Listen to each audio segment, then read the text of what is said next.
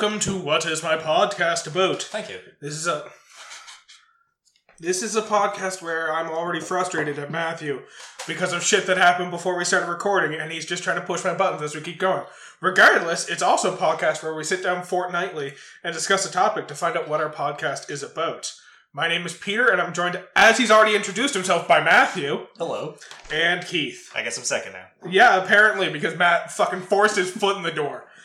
How are you guys doing? Pretty good. Pretty happy with myself. Because of what just happened? Maybe. Or just in general? Fucking of course you are.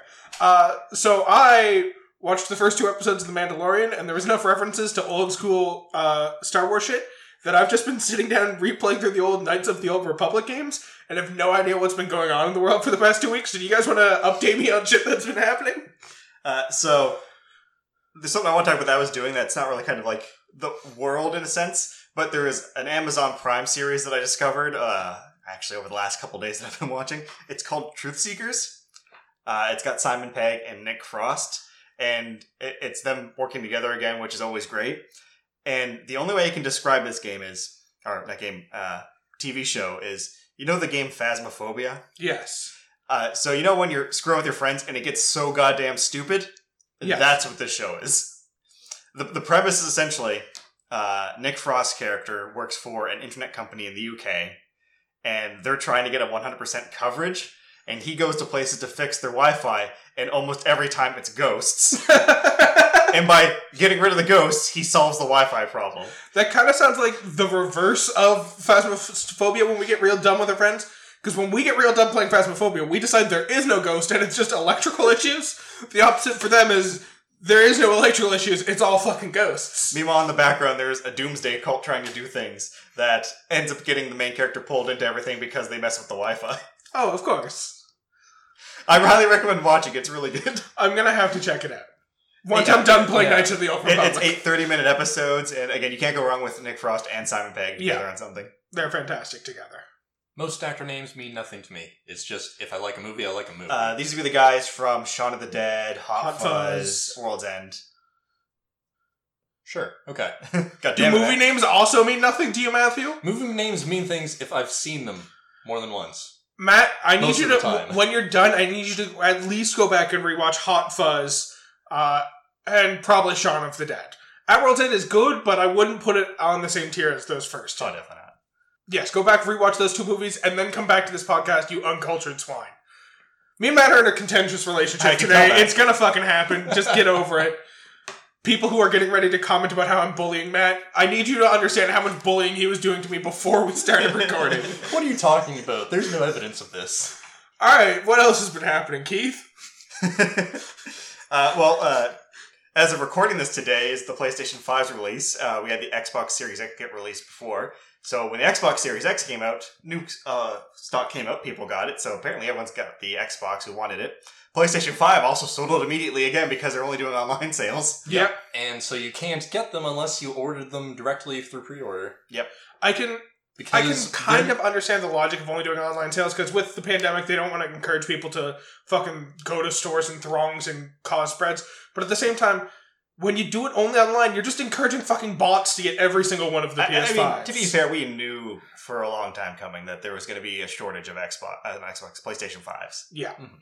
So that's the unfortunate thing. So if you wanted one, you're probably not getting one for a while. And I do not recommend buying the $1,800 ones online that are being resold. No, of course not. Because there's going to be a lot of them. So I will have to get my hands on one eventually for the remake of Demon's Souls. For ideally less than $1,800. Yeah, I want to get one too myself, but I'm perfectly fine with waiting. I have other Yeah. games I can play while I'm waiting. Same. This one also kind of affects both of us, but Genshin Impact had its big update, which added in the end of the Geo area storyline.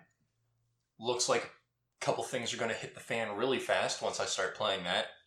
Yeah, they definitely also added a bit of content, because I know several people who had kind of finished all the content that was offered in the base game, and you just kind of log in to do the daily stuff, which is not very filling. So the fact that they're continuing to add more content is a good sign. Yeah, and that's going to be the problem with any live service game, right? There's always going to be that wall that you reach where there's not really much left to do, and you just have to wait for the new updates. It's the fucking World of Warcraft shit. Like, they have to constantly release new expansions because of the fact that people get to complete what has been offered already. Yeah. But overall, I think Genshin is starting to look like a game that is here to stay for some time. It's got itself really enrooted in like a fan base, and it's doing really well for what a gacha game normally would at this point. It's not just the gacha, I'm getting a waifu simulation that's keeping people. It's actually a fun game regardless. Yeah, it's got some solid core gameplay mechanics that the waifus got me in the door, the gameplay mechanics got me to stay. And if you've enjoyed Breath of the Wild, then you're obviously going to enjoy Genshin Impact, because it has obviously gotten a lot of its inspiration from that game. Oh, definitely.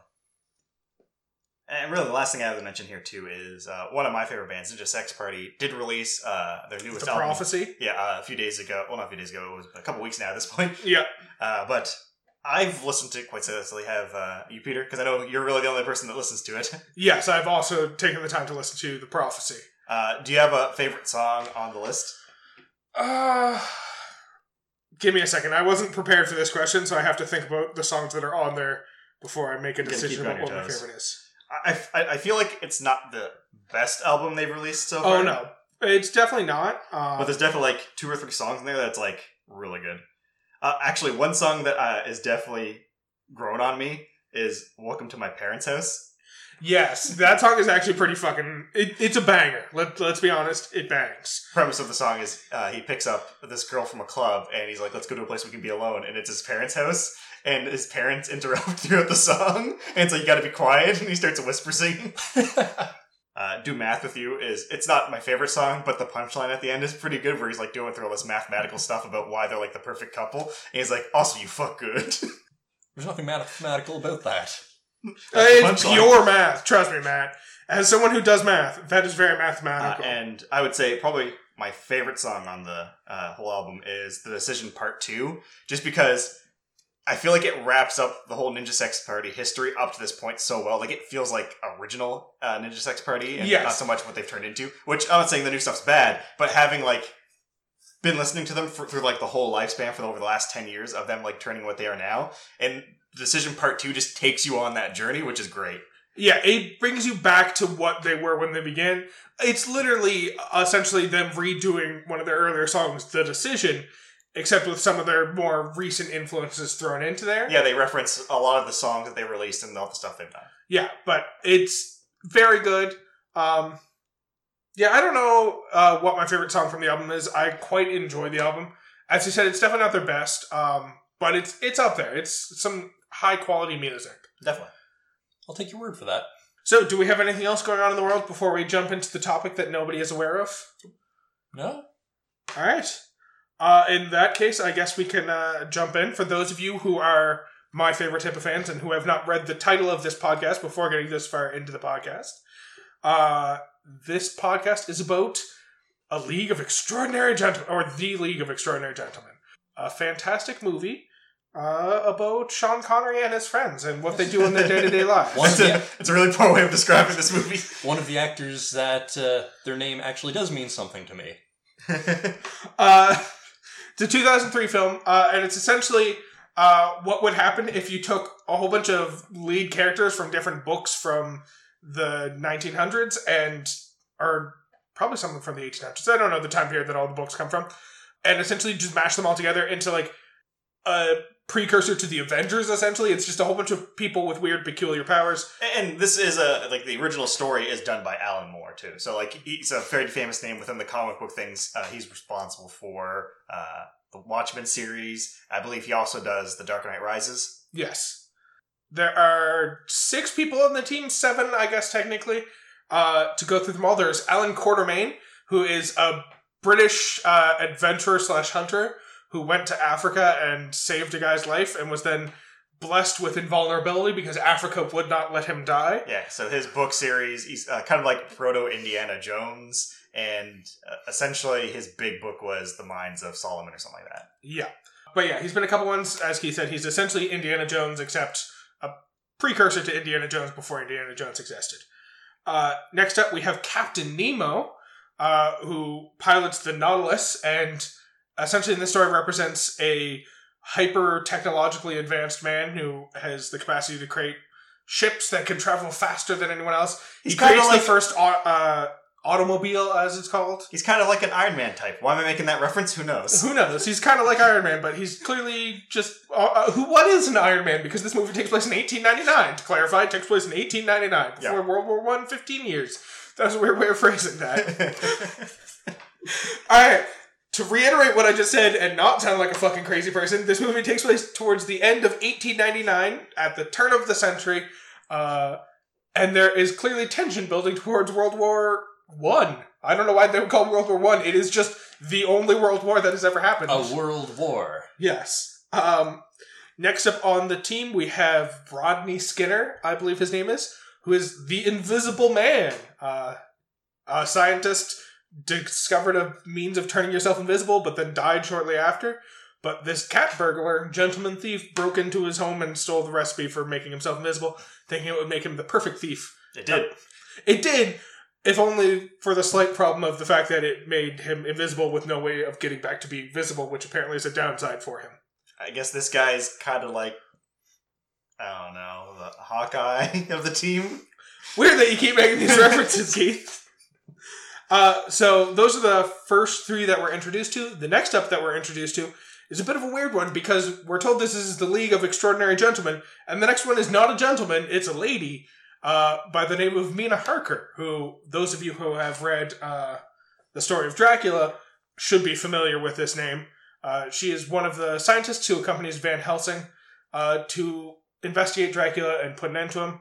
Van Helsing and Dracula are both defeated in the fight, but she is bitten by Dracula before this all happens and is turned into a vampire. So we got a vampire lady on the team. Now, I might be wrong about this, but in the original League of Extraordinary Gentlemen, it's the other guy, not her, right? Yes. I think they, if I'm not mistaken, because I don't know the specifics of what was going on behind the scenes, but I get the feeling that they wanted to diversify the team a little bit and add a female to the team, so that's how Mina Harker ended up being on the team in the League of Extraordinary Gentlemen. Yeah, because it was her husband in the original comic that was part of the team as the vampire. Yeah. So that's Mina Harker. I guess she's kind of like the Thor of the team.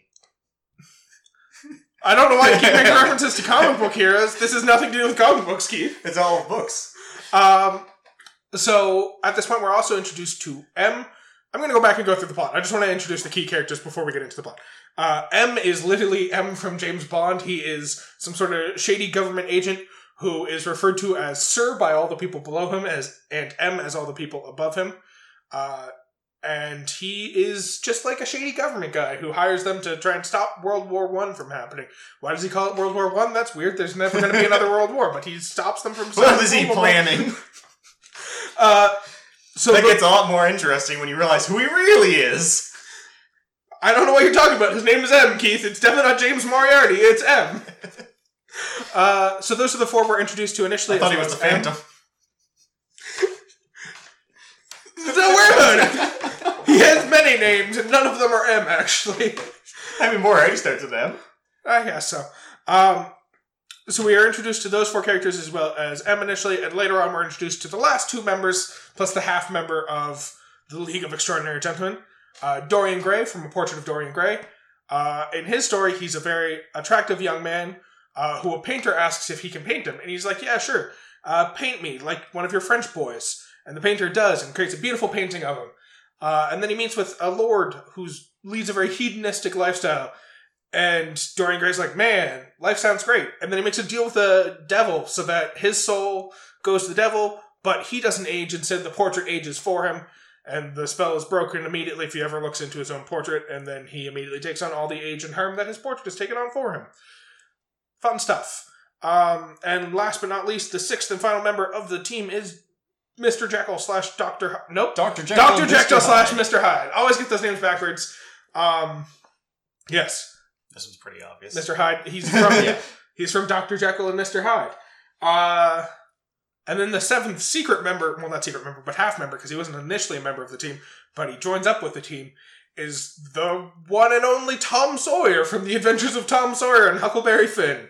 There you go. Those are the 7 members of the team. All of them equally important in their own stories.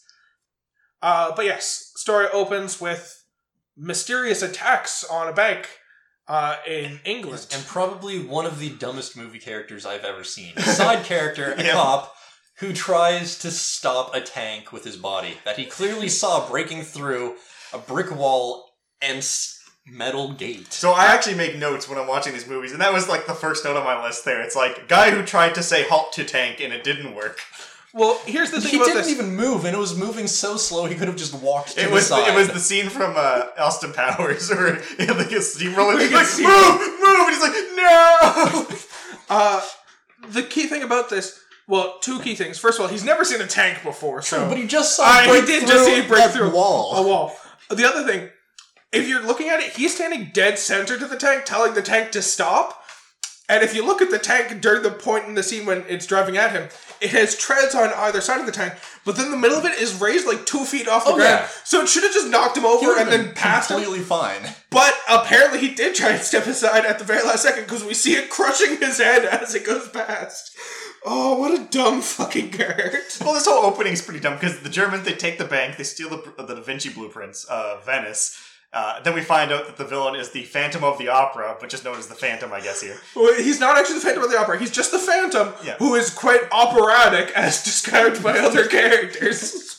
It's so dumb. But so it starts off, obviously, you get the chuckle from the guy getting crushed by the tank because of how stupid it was about it. But then the part that made me laugh right after is when the newspaper things are flashed up, and then one of the articles is like, not us, says Germany. Yeah, it's the Phantom comes out of the truck, and a whole bunch of people talking German talk about how they're going to capture the guards, round them all up, kill all but one of them so he can tell the tale. It's just like, alright, that's already suspicious. And then the Germans deny any wrongdoing. And the next thing we know, we see a bunch of English soldiers breaking into a research facility in Germany, all speaking English, led by the Phantom again, except now he's speaking English. And he talks about how he wants to round up the scientists and then destroy everything else.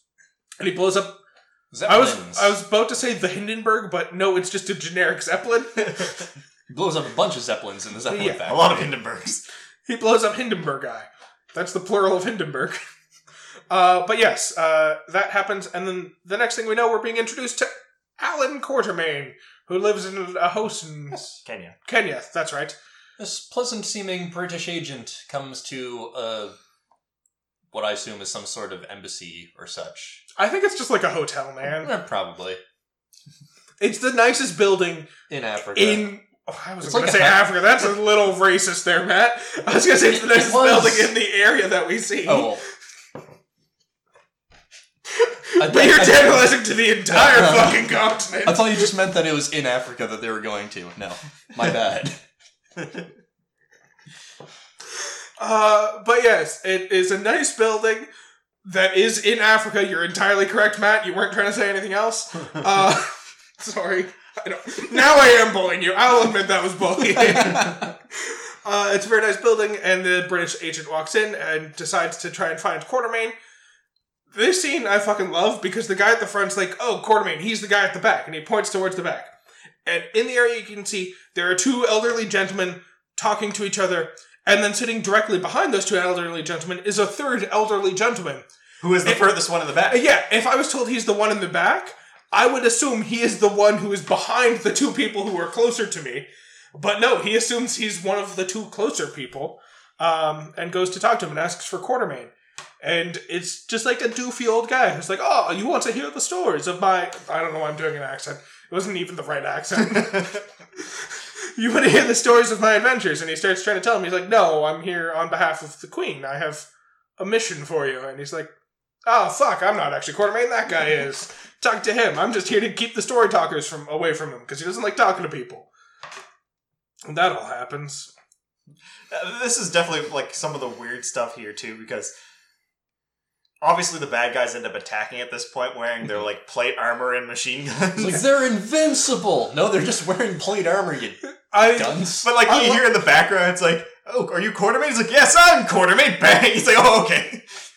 The other dumb thing about that is like, this is clearly a guy who Quatermain has a relationship with because he's been pretending to be Quatermain for years. And Quatermain, like, after he gets shot, just stands up and says, "Wrong Quartermain," and starts shooting him. Like, do you have no other reaction to seeing your friend get fucking shot in the heart? To be fair, this is kind of just Connery in general, because it's not just this movie, it's most of his movies around this time as well. So he just kind of like, it's him making one-lines that don't really match up with the state of the movie as well. Yeah. Because there's the big fight, obviously, where he has to defend himself. We get to see all of Quartermain's skills when he's fighting off against these guys. Other people do die in this thing, too. He doesn't even bat an eye. And then at the end, the building blows up, and he's like, okay, I guess I'm in. Yeah. My house is gone. To go back a second, Quartermain shoots one of these guys in the chest, and he's fine because he's wearing plate armor. And the other guy's like, oh, they're indestructible. He's like, no, he's wearing fucking armor. Which is ridiculous because plate armor, like, a lot of the stuff they're introducing are, like, new technology for the time. Like, automatic rifles and tanks and shit like that. Plate armor has existed since fucking medieval times. Yeah. Don't act like that's a new goddamn invention. He tries to recruit Quartermain. Quartermain is not into it. His home is destroyed, and he's like, alright, fuck it, I got nowhere else to be, let's go. And they end up going this is the other part that fucking bugs me. So, Quartermain gets to England. Actually, before we get to this, I saw some comments about this, the attack at the spot in Africa. I think the no-name villains are the actors having the most fun in this movie. Oh, yeah. But they also have, like, the most weird, like, tics about, like, how they have to specifically kill somebody. Because there's one I want to point out in question here, which is the guy who throws 3 knives, pinning Quartermain to the wall, and then pulls out a 3rd knife immediately, ready to stab him, which made me think, wait, what's this whole thing that he's going to throw the first 2 knives to pin him to the wall so he can stab him with the 3rd knife? Yeah. It wasn't just 2 knives. He pinned Quartermain to the wall with 4 knives. Yeah. Why didn't you just kill him with the throw knives? Could have easily done it. I also love how, up until this point, you get the idea that Quartermain is supposed to have some sort of superpowers. You're not given the specifics of it, other than the fact that apparently he's just, like, real fucking good at punching, because Buddy with a knife runs up to stab him, and even though Quartermain's, pinned to the wall by the knives, he just socks him in the face, and guy is fucking out cold from it. Although, when he first jumped for cover, when they first started opening fire on them, I could have sworn that Quartermain got shot. It really looked like he got shot and held his shoulder from the hit. But then he was fine. I mean, he holds his shoulder a lot in this movie. Yeah, fair. But, like, yeah, the only real skill we kind of get from him is when he makes that really long shot to the guy running away. Yeah. And it's like, I wounded him because I didn't want him to do anything. And then all the people just, like, let him go, and he makes the suicide pill immediately. Yeah. And it's like, okay, I guess no one wanted to stop that. Everyone gathers around, he starts reaching for his suicide pill. Sean Connery, or Quartermain, shouts out, "Stop him!" No one does anything. It's a really fucking dumb scene, to be honest, because he pulls out his rifle as he's running away, and the British agent who's with him, he's like, it's too far, you're never gonna hit him. And Quartermain, like, puts out his gun, and he's like, see, I knew you were a reasonable man. He takes out his fucking glasses and then lines up the shot. Getting old. Lines up the shot, shoots him, and he's like, oh my god, man, you hit him. Did you mean to wound him? And he's like, yeah, we still have to question him. The other thing that's really fucking dumb is clearly the German soldier at this point, or not German soldier, but the soldier who's working for the Phantom, who we have no idea who he is at this point. Or if he likes opera. Yeah, he takes the suicide pill after he's brought into the square, but, like, no one's restraining him while he's being dragged there, so why did he take it before then? Why did he not take the suicide pill after being downed? Because he was on his fucking own in the middle of the field. Why did he wait to get dragged back into the center of town before taking the fucking suicide pill? Did he think he could get away until he saw Quartermain directly in front of him? I'm just thinking, because in my mind, the person who tries to run from the situation isn't the same kind of guy that's going to take the suicide pill. Yeah. So it was very much a last-ditch effort for him. So yes, Quartermain gets recruited. He ends up going up to England. This is I think it's one of the funnier intentional jokes in the movie, which is the British agent tells him to pack for British summer, and then the next thought we see is pouring rain in London. That felt intentional, and it was actually one of the funnier jokes that felt intentional. They definitely have, like, some really good, like, situational punchlines in this movie that just work really well. Yeah. Quartermain ends up knocking on the door, and he's like, you've made it. Your trip was quite quick. That's impressive. And he's like, wasn't as quick as whatever his name is from Around the World in 80 Days. The thing I take issue with it is the British agent is commending Quartermain on making it back to England very quickly, but He got there before Quartermain and they were inking it together and presumably left at the same time. Why didn't he just bring Quartermain with him? Why did they take separate flights while he took the fucking fast one? Maybe Quartermain had to pack some charred belongings from the house. And he couldn't have waited 20 minutes for him to grab his charred belongings? Was he just 20 minutes ahead of him? Did he run into the building, turn around and wait for Quartermain to knock? Anyways, that bothered me a little bit, but whatever. So Quartermain is brought into the basement of a building. This is one of the less funny jokes in the movie. As he's being brought down the stairs, Quartermain asks, "Where are you taking me? Australia?" It's No, I think he says China. No, he says Australia. Oh, okay. It's just how fucking dumb are you? Other side of the world, I get it. Whatever. So he's brought down 3 flights of stairs, and then he's brought into To be fair, that's a lot for a man his age. Yeah, I guess. And he's brought into what looks to be a library, where he's introduced to M. As we've already said, he's called Sir by his underlings and M by his superiors. He has no other name. He's definitely not also going by the Phantom. Or Moriarty by Sherlock Holmes. Yep. Definitely doesn't go by the Phantom to his underlings. This is where we get introduced to the concept of the League of Extraordinary Gentlemen. Throughout history, they have done fantastic things, and we see pictures of, the fucking Three Musketeers and shit like that on the wall. Robin Hood. It's just alright, cool, I guess this is a thing that happened. We're gonna get into why this doesn't make sense in a little bit, I'm sure. But it does, though. Oh, but it doesn't. So, we're also introduced to the fact that apparently this one guy who goes by the Phantom has been causing fights to start out amongst the different nations and is really ratcheting up the tension to start World War I. Once again, don't know why he keeps referring to it as World War I when there hasn't been a war yet. And also, he knows that the Phantom goes by Phantom when he's purposely hiding his name so the other countries think that it's another country committing the attack. Yeah, well, he's hiding his identity entirely so that they don't realize anyone's involved, but he happens to know that he goes by the Phantom.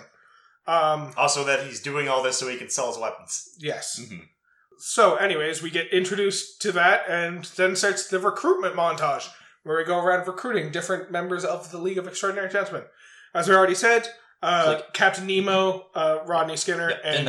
In that meeting room is where he met Captain Nemo, made the offhanded comment that he was a pirate, and then the invisible thief, Skinner. And Harkin. To be fair, this is another moment where we get to see Quartermain's skills in action, because he managed to fucking choke slam the fucking Invisible Man while he's invisible. It's alright, cool, good for you. But yes, continuing onward, we get introduced to those two. And then we set off to go recruit the last 2 members of our team. And the first place we have to go is to Dorian Gray's house, from A Portrait of Dorian Gray. And the references get real fucking heavy-handed at this point, because... Dorian, you're missing a photo! Yeah, Dorian, there's a portrait missing from your wall. He's you've never failed to miss anything, do you, Quartermain? Not the fact that it's just a fucking dusty area with just a picture missing. They end up asking what Dorian even brings to the table because all of them have their own peculiarities. And Dorian's I bring experience to the table. And Quartermain's to elaborate on that, because that gave you no fucking explanation of what he does. I met him once at university. He's were you the traveling professor? And Dorian was a young student. He's nope, quite the opposite. Dorian was the traveling professor and I was the young student. He's oh, so Dorian just doesn't fucking age. Cool, I guess. To be fair, only one person in this movie one-ups Sean Connery's one-liners, and that's Dorian Gray. Yeah. Because there's a scene here later, because they end up getting attacked by the Phantom's guys again, and there's the one guy that just unloads the machine gun on him. He's what are you? He's I'm complicated. Yeah. Yep. So yes, that is Dorian Gray. At the same time, we also get introduced to Tom Sawyer in this scenario, because while they get attacked by a whole bunch of people on behalf of the Phantom, Tom Sawyer took out one of his underlings and took their place to launch his own sneak attack. Yes. Which makes sense, because Tom Sawyer clearly has the tools at his hand to discover the Phantom's identity on his own, when the only way anyone else found out about the Phantom's identity was by being told by the Phantom directly. I also figured out what they were doing, that they were going to Dorian Gray's house, where Dorian Gray's house was, all this shit. Tom Sawyer's a very capable man, is what I'm trying to say. So, there's a few things I want to talk about with this scene. First off is, we get some really weird rules about the Invisible Man and how it works. Because he immediately goes, when they get to Dorian's house, to drink the alcohol. And we see the alcohol go down. Yeah, we see the alcohol pass through his esophagus. So it's not just his skin. every part of him is invisible, but apparently once it gets to his stomach, it gets absorbed into his body instantaneously and becomes invisible at that point. Yeah, because does that mean like when he eats or drinks, he's got like, a good like 12 hours before it all dissolves in his body? Can you watch food decompose in his stomach? Is that a thing you can do with him? I'm just saying, either this man is always hungry and naked, or they just were not very clear on the rules for this man. I think what happened is they thought of a cool shot and decided to do it without thinking about the consequences of that action. We also get to see his usefulness in a fight, which is apparently if you can't see him, you can't shoot him, even as you unload bullets into an empty room. So unless you're Quartermain. Now, the interesting thing about this, because the twist of the movie, obviously, is that the Phantom was M, and was actually James Moriarty the whole time, who survived the Reichbach Falls. Yes. Also implying that Sherlock Holmes is a real thing in this universe, which is pretty fun. Yeah, I think the exact wording is, James Moriarty died there and someone new, was born from the calamity. It's like, not how that works. It's not how that works. You're still James Moriarty. You don't get to change your name because you went through something that should have killed you. But we know at this point, we know after finishing the movie, that at this point, Dorian Gray and Moriarty were working together to get the DNA of all these weird people so they can make, like, the ultimate soldiers and stuff like that. And the funny thing is, as much as we joke about Sawyer being the ridiculousness of this, Sawyer's the only reason they actually win. Because of this one situation. Technically, we'd all lost here if it wasn't for Sawyer. True. Yeah. Because, he's the only one at the end who does what he does. And has the opportunity to do what he does. Yeah, because he wasn't planned for by Moriarty, essentially what screws up this part of the plan. Mm-hmm. And then they have to move forward with the plan, which was already in place, I guess, because we find out later that the Venice thing had nothing to do with anything except for causing the commotion that would force World War II to start, or World War I to start. I keep wanting to say World War II because they kept talking about it like that. Yeah. Or, if they succeed, that he gets all the stuff he needs anyways. Yeah. So yes, as we said, his goal is to collect samples from each person so that he can recreate them using the scientists he stole from Germany. So he wants a little bit of the Invisible Man's skin so he can recreate the invisibility process. He wants some of Mina Harker's blood so he can create vampires. He wants some of Dr. Jekyll and Mr. Hyde's serum. I think he already had the ceremonies or whatever the witch doctors in Africa did for Quartermain. Did he? I think so. I think that's what they said. He just wanted Quartermain because he was the only one who could So capture. They didn't want anything special from Quartermain because, as far as they know, Quartermain's the only special thing about him is he's really good with shooting. The immortality thing. They wanted him to catch. Yeah, they only wanted him to catch Dr. Jekyll because no one else could, because they knew he could because of who he is. Yeah. But they didn't think he had any powers. They needed to steal from just the fact he was a really good hunter. Yeah, they had nothing to steal from him. They just wanted him to catch Dr. Jekyll so they could get Jekyll serum. And then they wanted to steal Nemo's technology, which is a whole other bag of worms. Because the way they steal his technology is they take a picture of the steering wheel, and apparently that gives them enough technology to completely recreate the Nautilus from scratch. Yep. Sure, that makes sense to me. Multiple Nautilus, actually. Nautiloids, I believe they call them, which is so dumb. Nautilipides. Yeah, they weren't taking anything from Dorian, because Dorian was, surprise, surprise, the sneak amongst them who was stealing this shit. Yeah. And they didn't want anything from Quartermain other than to catch Dr. Jekyll and Mr. Hyde. Now, I think I want to give credit to this, too, is they did a really good job of when the teams, because most of this movie is actually the team on the submarine interacting with each other and nothing else, really. Yeah. And them having their interactions and putting suspicion on each other for, there might be a mole and what's going on situation. Yeah. Well, first it's them getting to know each other and get close, but then they find the evidence that someone took a picture in the captain's quarters. I think the really key thing here is a lot of other movies, especially more recent movies that would be made if they tried to recreate this movie, would have characters specifically talking about how there is a mole amongst them and they need to discover who it is. Mm-hmm. This one never explicitly states the idea that there is a mole amongst them. The closest they get is after everyone realizes there's a mole, they have someone call out the fact that Skinner hasn't been seen in a while, and so he's probably the one who stole everything. The thief. Mm-hmm. Whereas up until that point, they do a really good job of building tension and showing that there's mistrust amongst the members of the crew, and trying to essentially they make everyone except for Quartermain, Harker, and Tom Sawyer look suspicious in their own ways. Dorian Gray looks suspicious by the way he's acting. They go out of their way to make Skinner look like he's trying to steal stuff. And the interactions between Mr. Hyde and Dr. Jekyll make it very clear that Mr. Hyde is probably in more control than we would like to admit. And the only reason we have for not trusting Nemo is he's foreign. Yes, he's foreign and he worships the god of death. That's the only reason you're not supposed to trust Nemo. Yeah. The man who supplied all the technology and transportation for this trip. Yeah. So yes, we get into Venice now. Actually, there is one other thing I want to address that we kind of skipped over. So when they're in London still, we have the reveal of the Nautilus. And that reveal is way too close to land for how big that shit is. Yes. Yes, so it's below the ocean and it rises up to above the ocean. But the way it rises, it must have been very fucking deep, which means this fucking coast has a very sharp drop-off right after you get to the edge of the water. Because that's all I could think of when it was coming. It's like, that's way too big for where that is compared to everything else.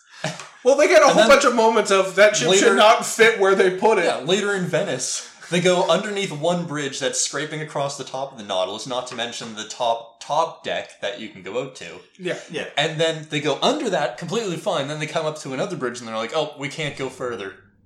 Yeah. Yeah, there's a lot of, like, the size of the Nautilus changes drastically a lot. Now that you mentioned the top deck, I actually want to go back a little bit to when they were hanging out on the ship, because there are some issues with the top deck. They had CG problems. some CG problems, but they also had a little dining table and chair out there. Yeah, so the first time we see them on the top deck, it's Quartermain and Sawyer talking about how Sawyer really wants to fuck Mina Harker, and she's probably not going to be into it. And then you see Dorian Gray go over and talk to her. But the entire time this is happening, Mina Harker is sitting next to a dining table, chairs, and a bowl full of fruit. And then a fucking Captain Nemo comes out and he's like, oh, the soul chargers are done. We should go inside because we're about to die. And everyone just fucking walks back inside and then dives, leaving the fucking bowl of fruit and the table and chairs on top. So they're just floating in the middle of the ocean somewhere now. The exact same thing fucking happens later because we see Quartermain teach Sawyer how to shoot, supposedly, and how it's less so about accurately aiming and more so about taking your time with the shot. And so we see that all happen. And then Sawyer says some shit about fucking Quartermain's son, and Quartermain leaves to go back inside, and Sawyer's like, alright, I guess I'll go back inside. But they leave the whole launching device for launching the targets into the ocean on the fucking deck before they presumably dive again. I imagine most of the budget of this fucking trip is buying shit to put on the deck to be forgotten there. Yeah, that's where most of the budget goes. Yeah. So yes, we get to Venice, and now everyone's really mad at Skinner because he hasn't been seen in a while, and he clearly stole some shit from everyone. And the city is starting to collapse because bombs that were placed below Venice are going off. Yes, and they decided that in order to stop the spread of the collapsing of Venice, they're like, we're going to get ahead of the collapsing structures and collapse another part of the city to stop the collapse. Yeah, I have so many issues with this because They established early on that there's multiple bombs. Yeah. So does that mean that they only put, like, they said, okay, we figured out with all of this Da Vinci blueprints that we can domino this city, and by God, are we going to domino this city? yeah, so they domino the city, and so that one building knocks over the other. But first of all, it's not how fucking buildings work. They're not that rigid of structures. Once they start to fall, they kind of collapse in on themselves. Not just topple perfectly upright into the next building, which then starts toppling.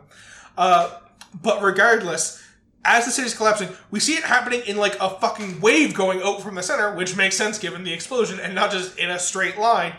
But then fucking Sawyer runs out in front of it, blows up a single fucking building, and the collapsing immediately stops, which makes no goddamn sense.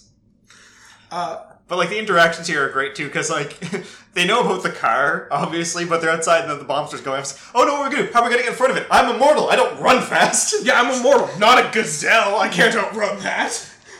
And it's like, oh, yeah, the car. Yeah, Sawyer runs in, grabs the car.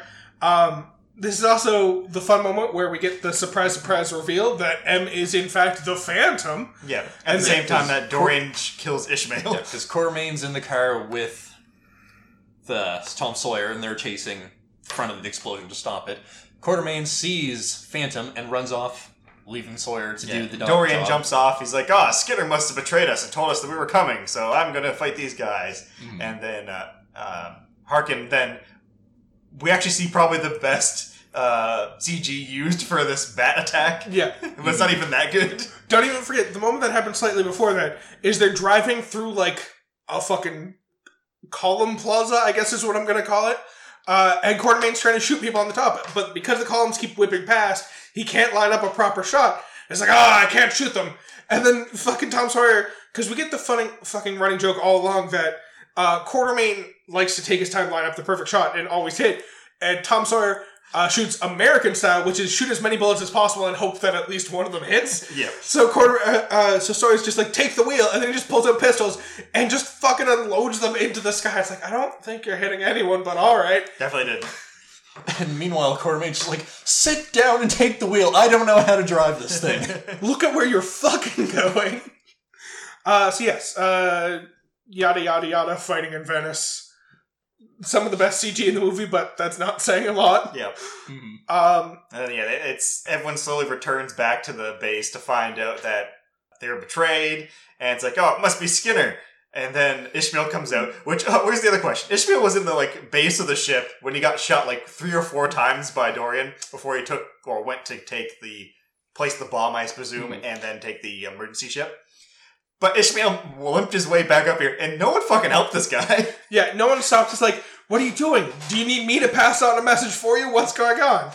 No, I need to walk up to the top to tell the captain. It was Dorian Gray. Don't tell him though for me. I need to do it.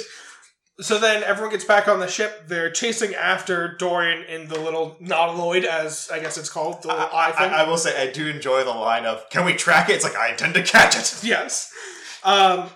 When a fucking beeping alarm starts going off on a record, and everyone's like, let's hook up the record player so we can hear the enemy's final plan, which is the classic, the final villain reveals what was going on and explains the twist. But we get the really weird thing of, it's clearly just a record, and we're just hearing the audio, but because of the fact that apparently hearing the audio would be boring in a movie, they also intersplice in just black and white, shitty, grainy footage of them talking. Mm-hmm. But here's the best part, because in this grainy footage, obviously both Dorian and Moriarty are talking. Yeah. But we don't know who's Moriarty at this point. We just know that he's M and Phantom. Yeah. But we also see the guy that went to recruit Sean Connery's character at the beginning, just standing menacingly in the background, which isn't relevant to the recording at all. No. Because he doesn't say anything. He doesn't do anything. So yes, everyone is just like, yeah, sure, let's just sit around and listen to this thing, because that's not weird or anything. And apparently Dr. Jekyll is having a crisis because he's looking over and seeing Mr. Hyde in a mirror, and Mr. Hyde's like, no, turn it off, stop it, something bad's happening. To clarify, we should explain this is not a new thing, him seeing Mr. Hyde in a mirror. It's apparently how they communicate to each other is through their reflection. But yes, Mr. Hyde's like, no, fuck, stop it, it's the worst, it's bad, you must stop it. And Dr. Jekyll's just like, fuck it, let's just see how this plays out. Let's see what happens. Well, he's like, well, what are you talking about? It's like, it rings, the loud sound.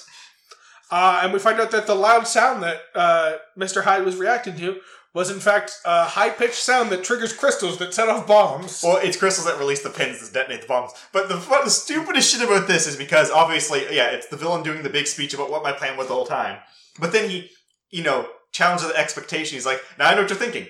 Why would I be telling you all this? I'm the villain. Well, that's because I have won this fight. This whole time, there's been not just my voice, but a loud sound in the background. And why when he started saying, there's been a loud sound in the background, did someone just, smash the fucking record player down? No, he waits for him to explain what the loud sound is. The other thing is, he addresses the fact that, I've already won, and essentially explains that the whole reason he's been explaining their plan all along is because of the fact that if it was just the loud sound in the background, they wouldn't have played the record through, and he needed them to play the record through to trigger the bombs.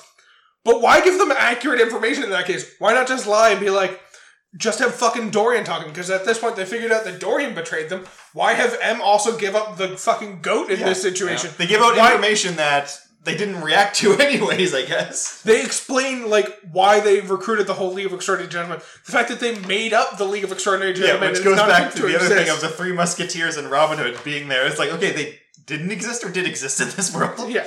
Did he take actual people who really exist? Did Robin Hood actually exist? And he's like, that was a cool guy, let's pretend like he was a part of the League. Or did Robin Hood not exist, but he's still pretending like a fictional character existed as a part of the League? Who the fuck knows? This world likes to play fast and loose with fiction. Although I have heard, it's been a while since I heard it, but there is information to suggest that Robin Hood, in some capacity, did exist historically as Robin of the Hood, and it was multiple people. Sure, I guess. Yes, that is true. Yeah. If you say so. It wasn't a singular person fighting the Sheriff of Nottingham, it was just a group of bandits. The concept of bandits who stole, yeah, sure, there's no reason why that couldn't exist, but the idea of Robin Hood himself fighting the Sheriff of Nottingham to save Prince John, no, that's not a person who actually existed. So anyways, yes. he reveals his whole plan, explains that he made up the League of Extraordinary Gentlemen specifically so he could get those 4 extraordinary gentlemen into a situation where Dorian Gray could steal all their vital details so they could create super weapons to sell for World War I. And another great Dorian Gray line of when everything's getting finished with the record player, he goes, "Bon voyage!" Yeah. He has a couple dumb moments like that. Like, earlier on when he explains that there's bombs, Dorian Gray just in the background just goes, boom. Yeah. Oh, fuck, he's great. It's almost like the actor got really bored on set. It's like, okay, yeah, I guess you're just going to stand here like that guy over there. And he's like, no. No. I'm going to have fun with this. Y'all can fucking accept that fact. He's like, all right, well, we're only doing one of these black and white recordings, so I guess we have to stick with this first take. So yes, the ship blows up, and then Mr. Hyde, not Dr. Jekyll, saves the day by opening some vents so air can get back into the ship while it's underneath the ocean. I think it was more to drain the water, because the bombs blew up, I guess, the ballasts, and so water was flooding in uncontrollably, so and they it had couldn't- no way to manually drain them because they couldn't pull the levers. When you're under the ocean, there's not really space for the water to go out. The water is always going to push in. Yeah, it was more so it was the system that's used for inflating it to raise the ship that they activated. Yeah. But this is where... So this movie has a lot of parallels with the Avengers movie. I'm just going to come out and say it. I have a different take on this, but you go ahead. I'm going to save my take for the end of this movie. So it follows pretty much the exact same plot concept. The only difference is that the Nick Fury of the movie is the villain at the end. But, because even, like, it has the characters, like, they come together, but they don't work perfectly together, but they're all still kind of good in their own way. And then it takes someone dying on the team through to a betrayal, which ends up being Ishmael, is the person who kind of unifies them, but it's the whole ship thing. Because that's when, the Hulk character of Mr. Hyde starts being a good guy working for the team and all that stuff. Fair. They get the ship all fixed back up, and they're like, all right, can you track him? I was like, yeah, but we're moving too slow. There's no way we'll be able to catch up. I was like, but it works to our advantage, because they think we're dead and we're still alive, so we can take advantage of that. And we also can't super well track them because our tracking system's broken. Mm-hmm. But Rodney Skinner is going to send us fucking... Because all of a sudden they start getting a Morse code message, and it's... Because he was there the whole time, he was just hiding on that ship waiting for Dorian Gray. As soon as they started to suspect that there was a mole, that they'd suspect the invisible thief. Okay, let's address this a little bit, because Rodney Skinner shows up at this point. He has not appeared on screen since... Some would argue that he's never appeared on screen. So, he appeared on screen, in air quotes, the last time he appeared would have been when they captured Dr. Jekyll and Mr. Hyde, and he was kind of punched around and got scraped by Dorian. The last time. No, I'm saying appeared on screen, because he was aware there, but he was invisible, so he didn't technically appear on screen, but he was a part of the scene when he got into a fight with fucking Quartermain, and Quartermain tells him to wear clothes from now on so that we can't see the invisible fuck. And then he takes that note and he's like, oh, you want me to wear clothes all the time? Well, I'm going to sit in the super secret secondary sub and wait for someone to try and steal it, because I know that there's a traitor on the ship. It's like, maybe participate a little bit before that point, bud. We end up finding out that they're in fucking the middle of Siberia? No, it's Mongolia. Mongolia, that's the one. And there's a super secret lab up there where they're working on all the technology for the Phantom / James Moriarty, who we still don't know that he's James Moriarty. Things happen. And the fun thing here is, like, so Skinner ends up giving them the specific location where he's going to meet them. And he shows up invisible, and he's like, I'm naked. And like, and it's how cold is it snowing here? In a blizzard, I'm freaking freezing. I'm going inside. Well, the other thing is, he chose the fucking meeting spot. He didn't have to choose somewhere where he's gonna have to walk through miles of fucking tundra while completely buck fucking naked. He could have chosen a better spot to meet.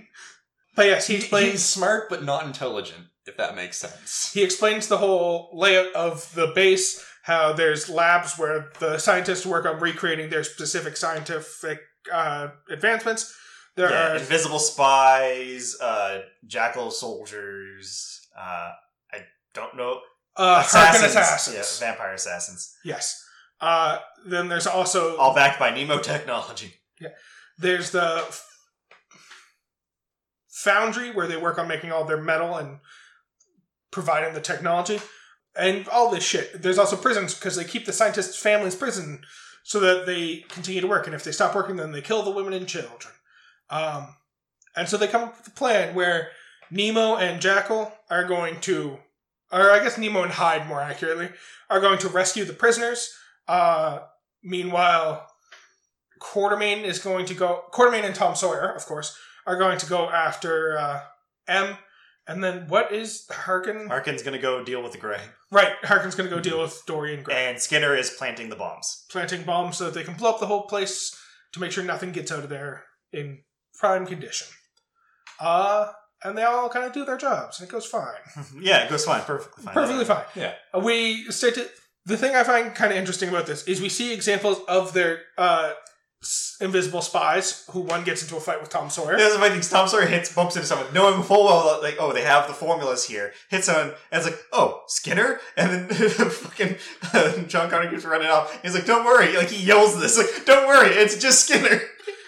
And then fucking Buddy pulls a knife out, which, as we've already seen from Skinner, the things you're holding are not invisible, so where the fuck did the knife go? That's another good question. Yeah. He's like, why do you think I'm Skinner? It's like, alright, okay. This is one thing I was kind of disappointed is in Skinner's fight with the Invisible Man, he like pulls his gun, shoots it a little wildly, doesn't hit anything, and then he ends up getting caught by a guy with a flamethrower who tries to light him on fire, and Skinner saves him from that guy. But then immediately... Gets brutally burned. Yeah, and then you can see the burns, despite the fact that he's invisible. Which is neat. Again, the rules for invisibility in this are all fucked.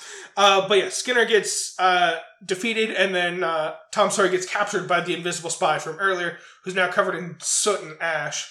But the thing I was kind of hoping is they've been making a lot of references to the American way of shooting, which is don't try and hit your target, just fire wildly and hope one of your bullets hits. I was really hoping that was how they were going to resolve the fight with the Invisible Man, is he just goes full American and just unloads bullets down the hallway and one of them happens to fucking hit the invisible guy. Because you can't use fucking Sean Connery style shooting when the enemy's invisible. That's not true, because that's how it gets resolved in the end. Yep, which is so dumb. But yes, at the same time, Mina is fighting with Dorian. They're having like a weirdly flirtatious fight where this is probably my favorite fight in the whole series. because apparently in the past they had some sort of romantic relationship. Oh, it was very physical because after Dorian believes he's killed Mina, he says a line about how pins her to the bed with his sword, and he's like, "I always wanted to nail you to the bed in the bed one last time, but not like this." Yeah. Well, like there's so many good lines in this fight too, because it's like, we're both immortals, we'll put that to the test, and they start fighting. And they like start fucking each other up with their healing. It's like, we're gonna be here all day. Yeah. Like, Dorian just seems like he's so unenthused about everything that happens in this movie. Well, there's even a line after Dorian thinks he's killed Mina, and she stands up and pulls the sword out and stabs him to the wall, and she's like, you broke my heart once, but this time you missed. It's like, Mina, don't try and play the one-liner game. That's clearly Dorian's field. To me. Yeah. Or the part, like, too, like, he even, like, doesn't seem worried about this until, like, he realizes he can't pull the sword out. Yeah. Or when she literally destroyed his testicles, and he's like, if I was not immortal, and if that didn't heal, I would be really pissed. If that wasn't going to heal, I'd be very upset with you. And she's like, you once said you wanted to see or confront your demons. Let's see how you do it. And she takes out the poster, and she's like, Mina, just stop trying so hard. This is Dorian's game. You're just here to kill him. You don't need to play his game at the same time. So yes, she rips the cover off of the painting, shows it to him, and he is aged into death and decrepitude. Yeah. At the same time, with Nemo and Mr. Hyde, not Dr. Jekyll, they are saving the prisoners when they come across one of the guards who is tasked by M with stopping them from... this guy seemed a little crazy through the whole thing anyways. Yeah, but we get the really fun moment of he picks up like an entire fucking jar. A huge Erlenmeyer flask. Yeah, those words. Of Dr. Jekyll's formula, and he starts drinking it, and Mr. Hyde's just like, no, not the whole thing, not the whole thing! Come on, buddy! Come on! But then, like, this is my tears because he's like, don't worry, he's burning through the formula at such a high rate, he's gonna any second the bag goes fucking through the wall and rips him back. Yeah. So, Mr. Hyde's just getting the shit kicked out of him by the bigger version of himself, to the point where Nemo's like, who's that? And Mr. Hyde's just like, he's me. It's like, I mean, technically, but also no, very much so he is not you. He's just using your formula.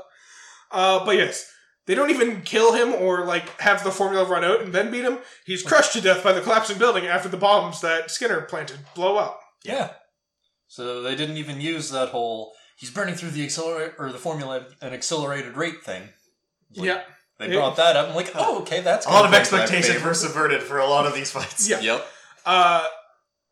So then we go back to the Quartermain and Tom Sawyer versus M fight. Quartermain corners M, only for him to be like, Sawyer, I don't think you trained him very well, and he holds up his fucking mask. There's something else I want to address here first, because I don't know if I missed something, but when he has him the first time with the gun to the back of his head, he's like, I got you now, Phantom, or should I say James Moriarty? I'm like, wait, what? Was this just something they didn't transfer over from the comic? I don't know. I missed the part where he got revealed as James Moriarty, so maybe it fucking happened, and it's explained how Quartermain knew that, or maybe he just, like, put 2 and 2 together and was just like, you're Moriarty. He's like, no, I'm not. That man's dead. I'm just the person who was him before he died. But, like, the thing, like, they also, I think, are kind of addressing, like, no one's gonna know who this is if I just say Moriarty. She's like, James Moriarty, the Napoleon of crime. Nah, that man died. I was reborn from him. It's like, who talks with himself like this? Yeah. So, yes, Quartermain ends up trapping him. He ends up shooting the Invisible Man only to get stabbed in the back by Moriarty, who then jumps out the window with a parachute and parachutes down. Well, it's his cloak that he uses as a parachute. Sure. Gets to the ground only for fucking Quartermain to pull out his gun like he's going to shoot him. And not caring about the fact that he's been stabbed in the back, that is not an issue to him right now. It's the fact that his glasses were cracked, which is keeping him from shooting. Because as we already addressed, he's getting old and his eyesight is not what it used to be. So Tom Sawyer has to take up the mantle and shoot for him. Pings him from like 900 yards or whatever. You know, some bullshit. And then he drops the flask full of all the different magical concoctions into the ocean where it's disappeared forever. And he bleeds out, presumably, to die. Unless they made enough money off this movie and made a sequel, which they didn't. I'm still holding out. You never know. So yes, that is the basic plot. Quartermain ends up dying from the stab wound to the back and is brought back to Africa to be buried near his wife, where she was buried. I thought it was next to his son. It might have been next to his son. It was a grave that said Quartermain, so we don't know for sure who was inside it. His wife's not important in the story. In fact, I want to give some kudos to this movie because normally the Harkin character would have been like having that romantic like love triangle thing with Connery's character, and that just wasn't the case. Yeah, no. There's some like tension between them in the beginning, but it was not developed to the point of being like romantic. Because Quartermain even said he already had to bury 2 wives and several lovers. He's not going through that again. Yeah. Do you know how many women I've killed? I mean... So yes, now here's the reference I want to make. Because you compared this movie to The Avengers, I compared this movie to Batman v Superman Dawn of Justice, because after Quartermain dies and all the heroes walk away from his grave, we get a close-up shot of his grave where the rocks start tumbling like he's exuding power and about to rise out of his grave, only to cut to black. I think you're omiting all the shaman dancing. Yep, the shaman dancing and chanting and setting his grave on fire. We're fucking regardless. The best part about this too is when they're doing the funeral scene, no one's around, Sarah just kind of glances over and you just see in the background this one guy just doing shaman dancing. He's like, oh, okay. Yeah. So, to talk a little bit more about the comparisons between this and Dawn of Justice, once again, it involves heroes. Instead of it being Nick Fury is M, I think M is much more of the Lex Luthor type, and that he's bringing heroes together for various reasons. It's not well explained in Dawn of Justice. It's a little bit better explained in League of Extraordinary Gentlemen. Yeah, and that's something I will give credit to this movie too, is the whole concept, the villain's plan, makes sense. Yeah. Yes. There were some loose ends that don't work together because some stuff was based on chance. For example, going from Dorian Gray's apartment to Venice was kind of like, it was in the plan, but the plan didn't need to go that far, and it only went that far because of Sawyer. But when the twist reveals happen, they feel like, oh, that makes sense. When you look back, everything fits up perfectly. The hints were there. Yeah. Mm-hmm. So yes, much like Dawn of Justice, it involves someone bringing the heroes together for various reasons, because there's literally the scene where Lex Luthor says, Bruce Wayne meeting Clark Kent. These are 2 people who need to know each other. It's like, but why though? So once again, you got the villain bringing the heroes together to form a team to work together. The heroes not getting along at first and fighting against each other, which can be introduced through the fact that Skinner and Quartermain fight a fair bit during their contentious relationship. There's less so of the Martha scene. There's not really the moment where they realize they have shit in common that causes them to fight together. But it does end with the main hero dying, only for it to be very clearly implied that he is going to come back to life if they make enough money for a sequel. Except in DC's case, they didn't have to make enough money. They decided they were going to make a sequel. They don't care about how much money it makes. And an alternative version. Yeah. I think it's much more... The fun thought I had is that Dawn of Justice is very clearly a ripoff of A League of Extraordinary Gentlemen. But yeah. So all in all, I know, Matt, this was your first time watching this movie. Keith, Yes. had you seen this movie before? Yeah, I have. Alright, so Matt, what was your thoughts on the movie? I thoroughly enjoyed the movie, just how all over the place it was, and the diverse cast of characters that were included. Although I do have to say, watching the movie, despite it being my first time, I had several moments of deja vu where it felt like I'd seen this exact scene before. Because it's, like you guys have mentioned, it's not a new kind of story that's been told. Like, gathering a bunch of heroes together to fight an evil. It's been done in various formats. Yeah, the unique thing about this is instead of gathering, superheroes or like something, that's well established, it's just an assortment of popular book characters. Yes. An assortment of individuals from literature who have interesting abilities. So, we've used this term on the podcast before. We're talking about Surf Ninja specifically, I believe, but a couple other movies. This movie is very much a popcorn movie in that it's not meant to make you think super hard about what you're watching. It's just like an enjoyable, fun, silly romp that you get to watch. Yeah. I was telling Matt about this before the podcast, but I had watched this like 17 years ago when it first came out and hadn't watched it since. So somehow in my mind, the scene in Venice where Quartermain confronts the Phantom and discovers his true identity, that was the climax in my mind, and the movie ended like 10 minutes after that. And I got to that scene and was fucking flabbergasted to discover that there was still like an hour left in the movie after that point.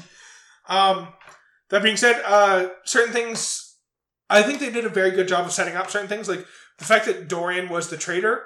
If you're at all familiar with A Portrait of Dorian Gray, it's very predictable that Dorian is the murderer, the traitor. As well, like a lot of the behavior that he presents throughout the movie, a lot of it is stuff that you can look back and be like, oh, that makes sense now when you're watching the traitor reveal tape. Yeah. But like the fact that he just outright refuses to join into the team and then he gets attacked and is immediately on board with joining the team also feels like very clear signs that he's the traitor in the fact that he's immediately on board with joining the team. The fact that he wasn't on board with joining the team is just like a red herring to make you think like, oh, he didn't want to be there. Clearly he's not the traitor. The traitor would want to be there from the start. I feel like they did a very good job of setting up Dorian as the traitor. I think they put less work into setting M up as the traitor, and that was supposed to be the fun twist reveal. Mm-hmm. I think Dorian was one of the ones you were supposed to be able to see coming. Yeah, because, they did a good job throwing suspicion onto other characters, but despite that, I did believe that Dorian Gray was going to be the person who was betraying them. And I just knew in my soul that Skinner was not the traitor. Despite the fact that everyone's like, the invisible thief, he's behind it, we gotta find him.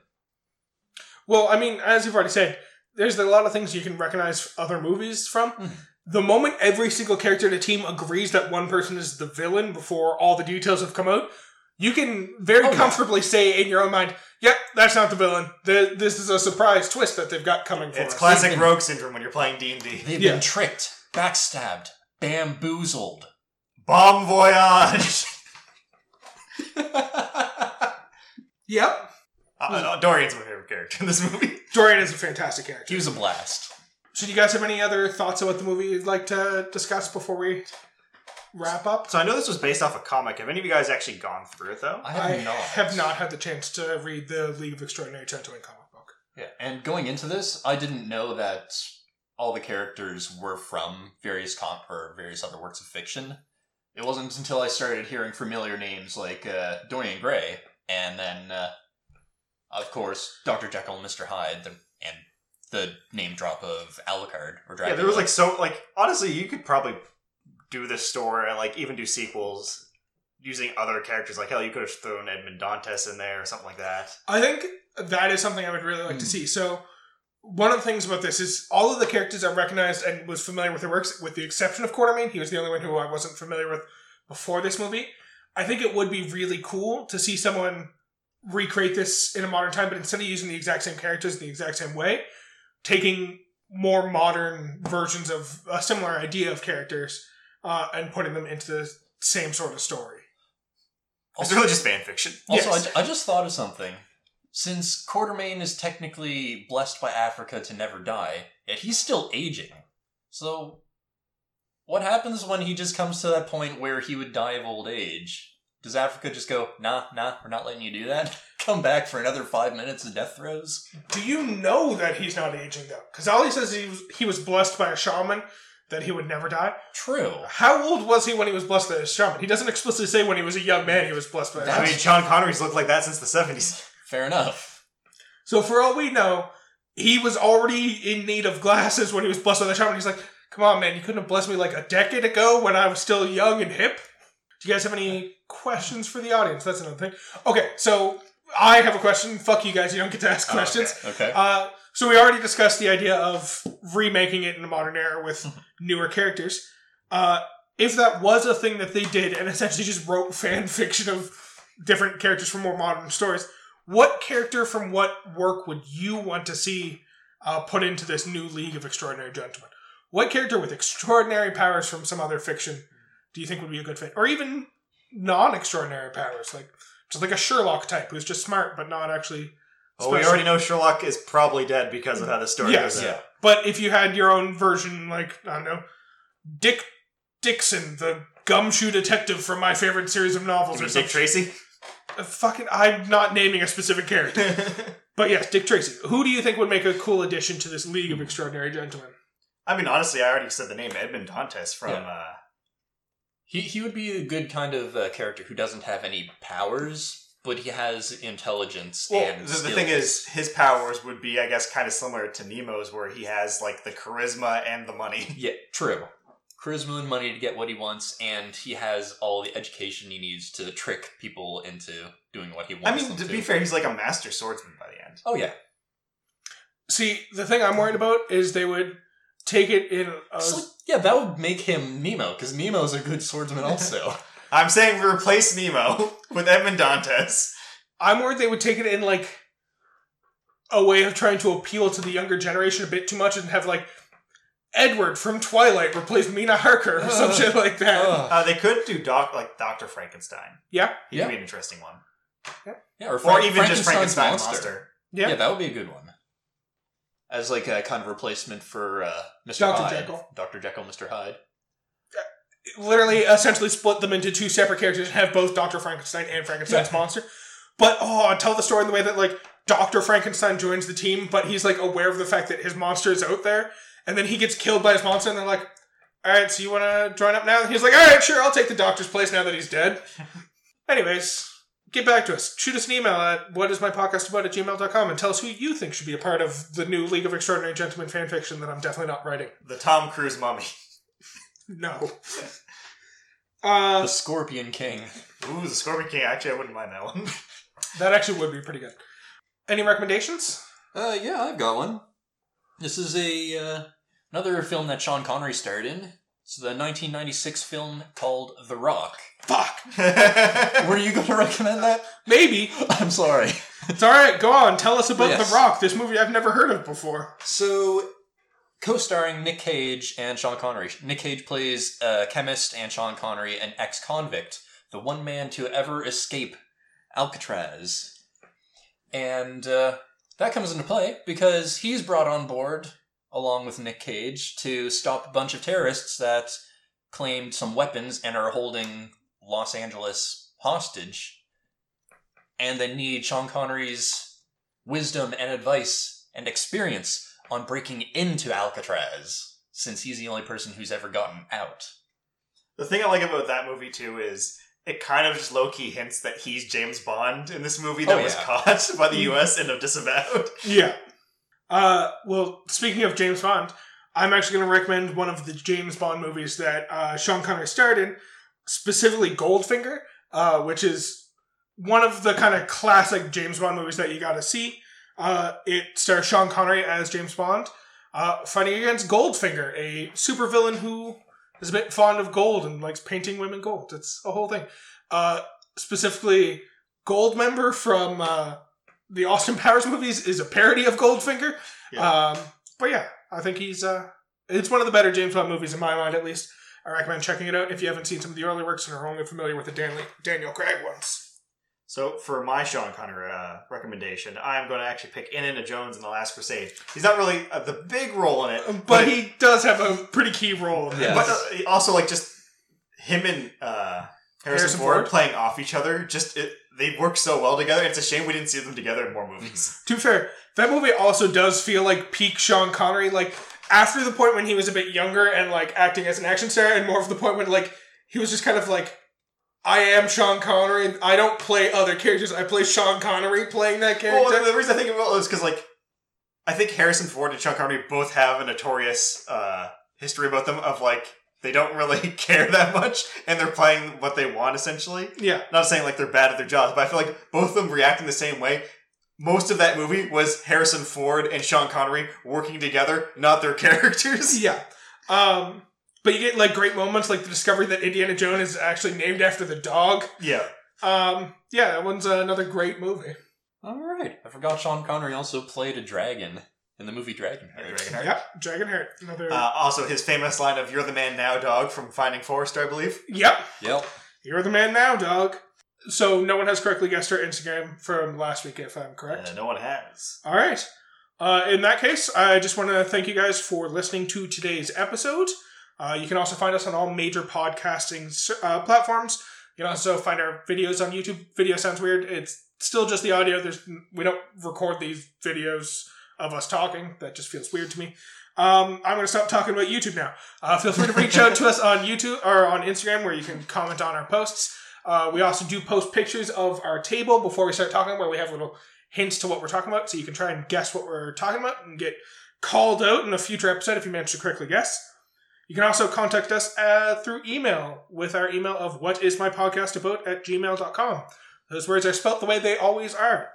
If you have a question or you happen to know what our podcast should be about, make sure to reach out to us via email and tune back in a fortnight for our next episode, where we talk about A big calamity that happened in the past.